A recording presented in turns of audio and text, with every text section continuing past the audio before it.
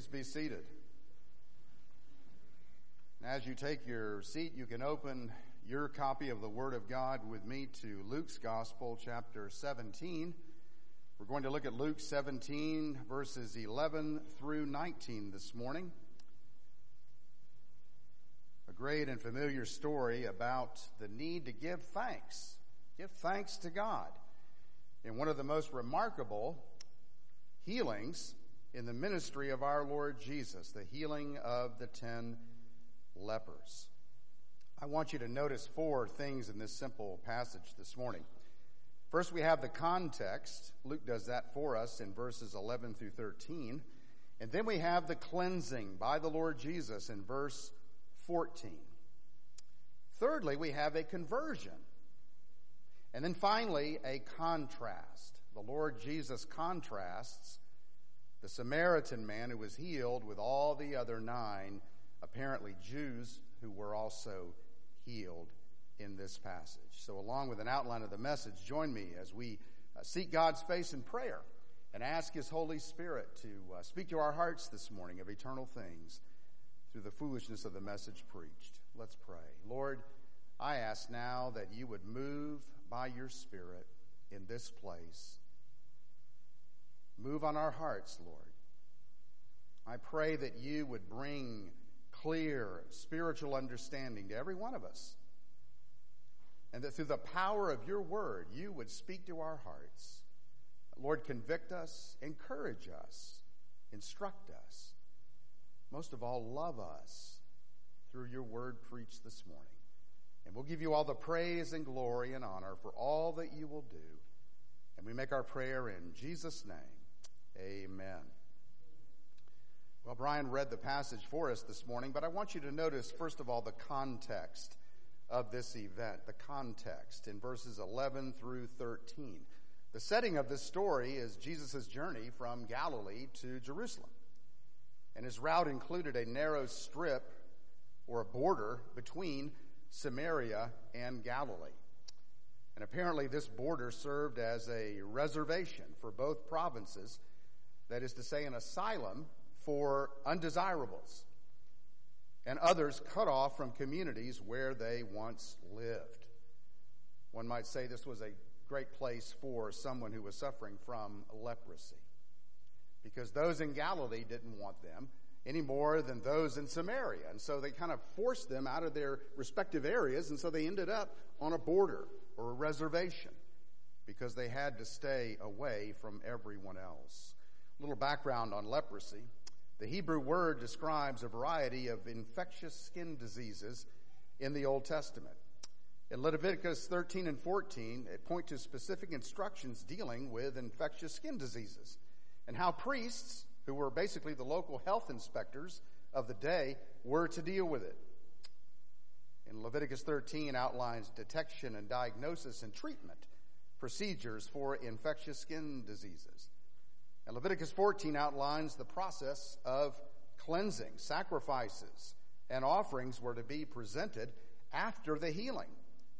And then the most important part, the priest had to inspect the person and declare them unclean.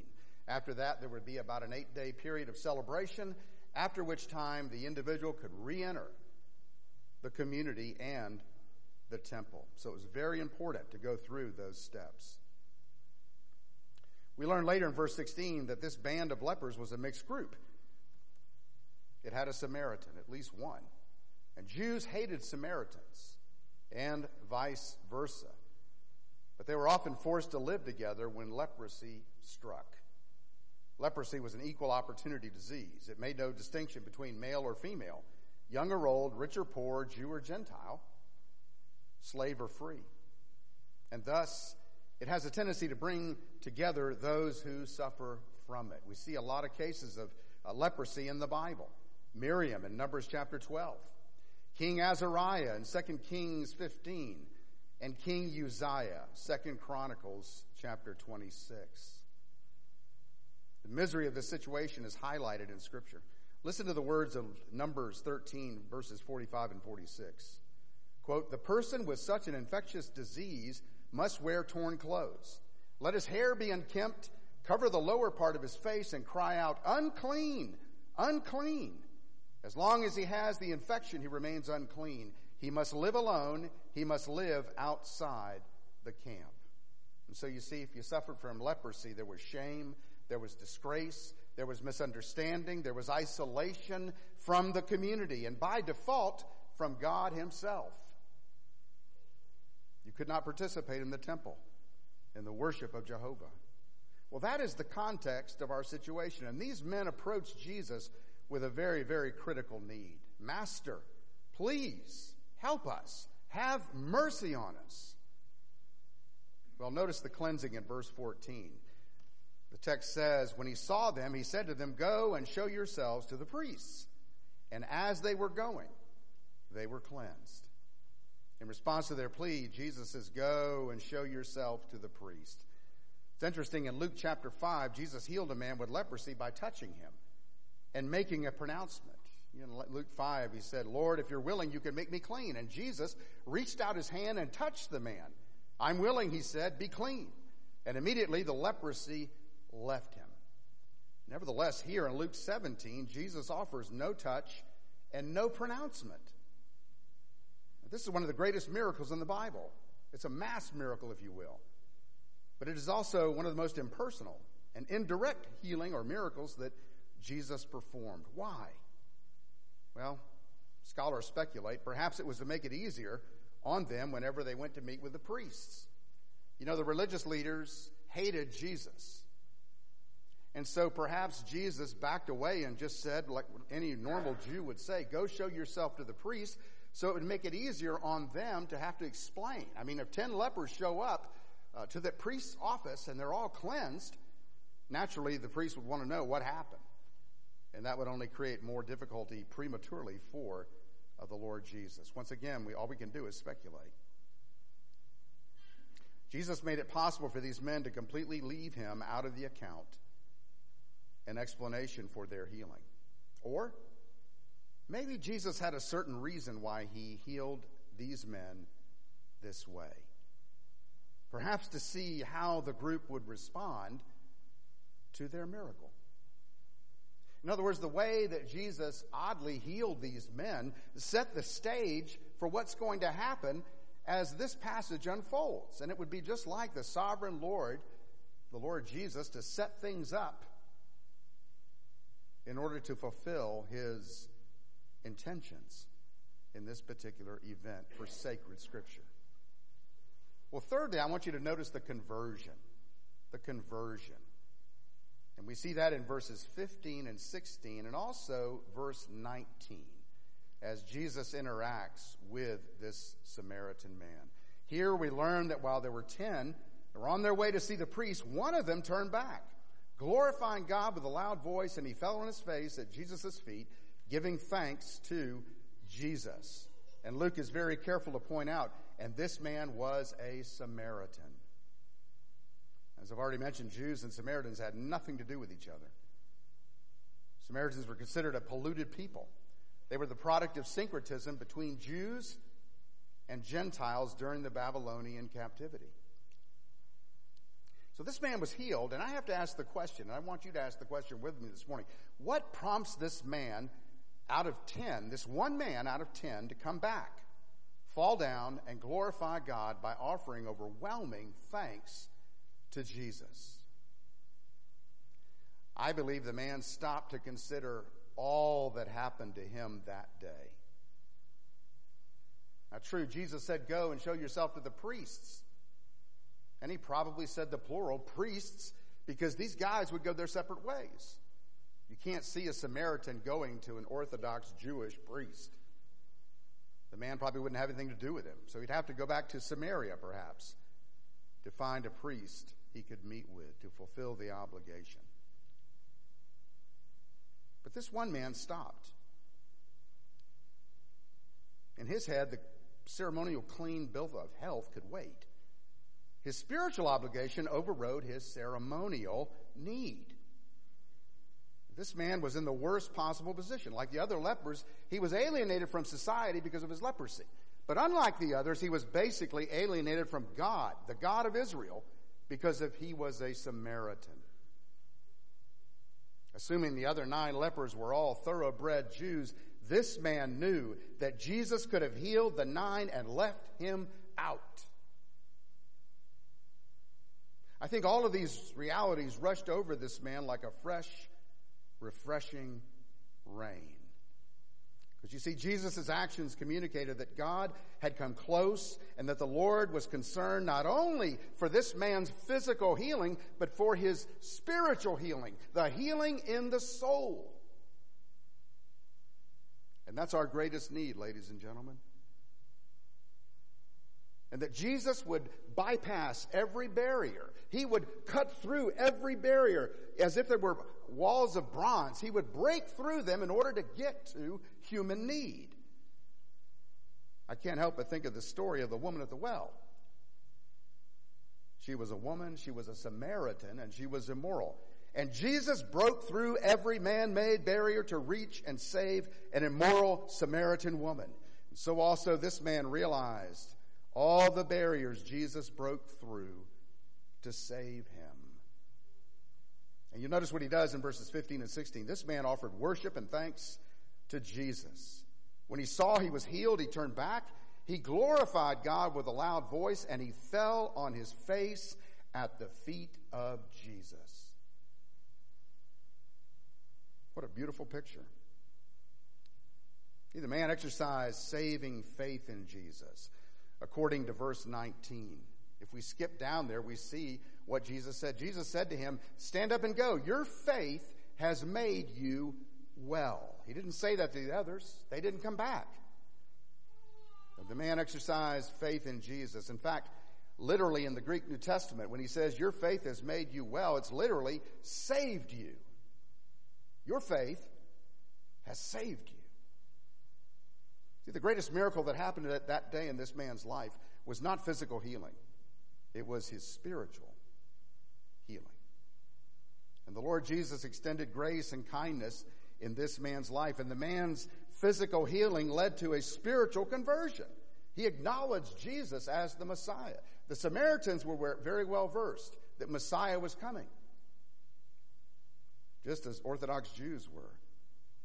And I believe this man paused and stopped in order to come back and to give thanks to God and praise to God by worshiping the Lord Jesus as he fell at his feet. He was grateful because he realized the depth of his need. Not just physical healing, but restoration with God. And he wanted that so badly.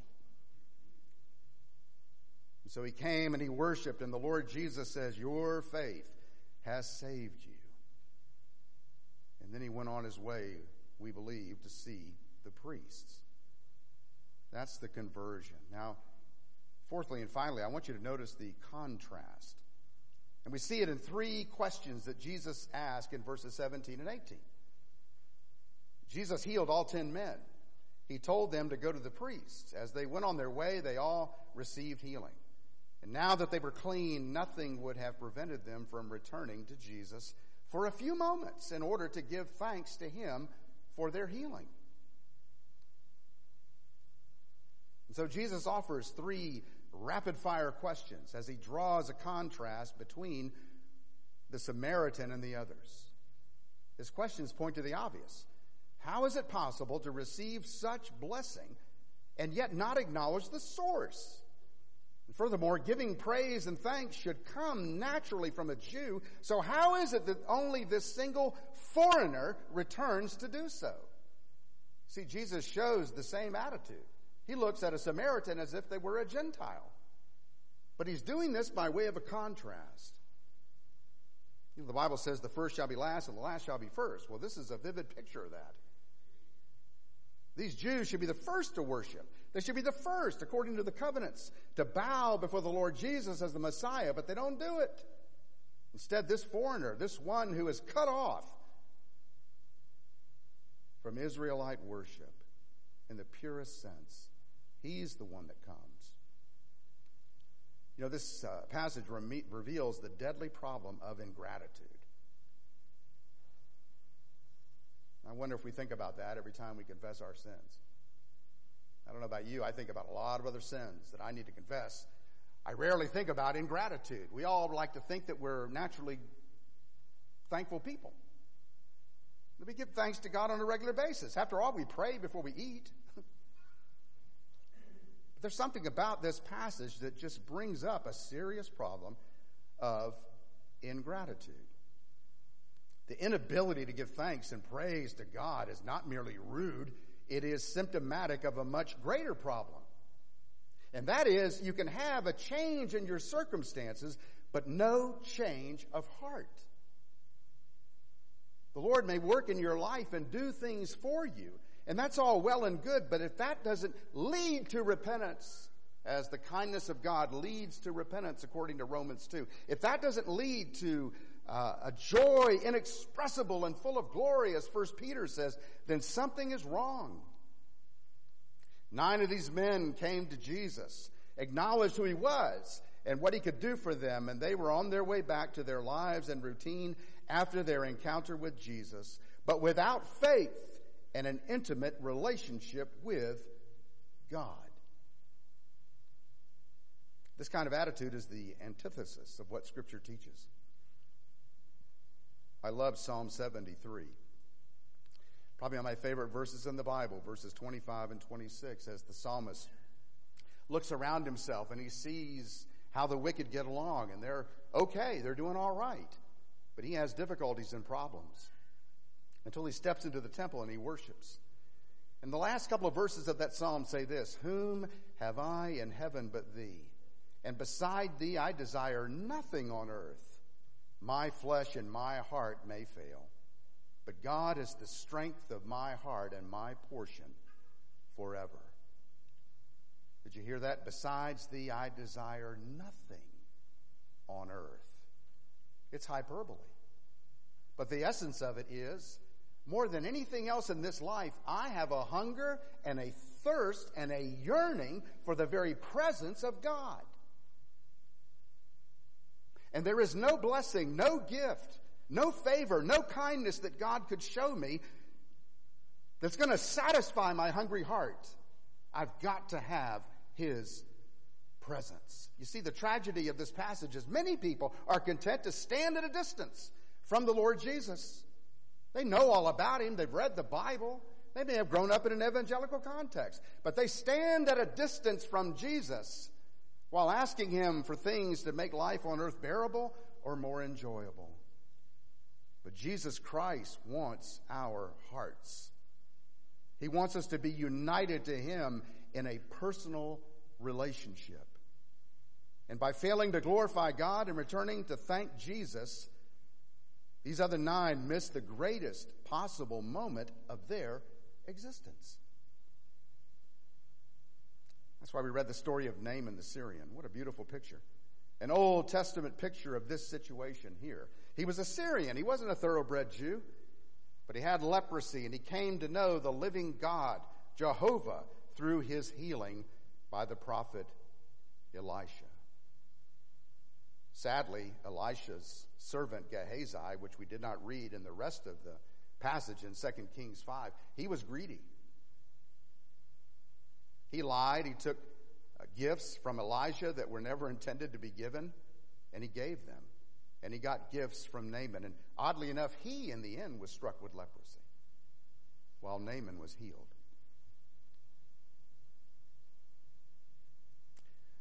Jesus' final question: was no one found to return and give praise to God except this foreigner? Only the foreigner, the Samaritan, gave praise to God. The other 9 were so earthbound that they missed the spiritual dimension altogether. You see, pausing to give glory to God would not preclude their trip to see the priests.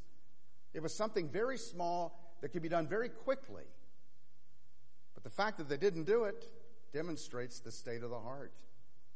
The contrast between the action of the 9 and the one Samaritan reveals a deeper need, a deeper longing, a stronger thirst, and subsequently a much greater blessing and deliverance. You see, the problem with the 9 is they're content. They got their happy meal and they were on their way. But for this Samaritan, it wasn't enough. When I think about the Samaritan, I think about Psalm 42:1. As the deer pants for water brooks, so my soul pants for you, O God. My soul thirsts for God, for the living God. When shall I come and appear before God? For Psalm 63:1, O God, you are my God. I shall seek you earnestly. My soul thirsts for you. My flesh yearns for you in a dry and weary land where there is no water. Folks, our greatest need is not for healing from a disease or for a material matter to be resolved or a family matter. Our greatest need is for a relationship, a dynamic, life-changing, daily relationship with the living God. And the only way that's possible is to bow the knee and to say to the Lord Jesus, I am a sinner and I need you. Your atoning work on the cross pays for all of my sins. You are God incarnate. And I want to devote my life to you and developing this wonderful relationship with you. I'm not content with good things that you might give me. I want the giver over the gift. I want the giver more than the gift. Can you say that this morning?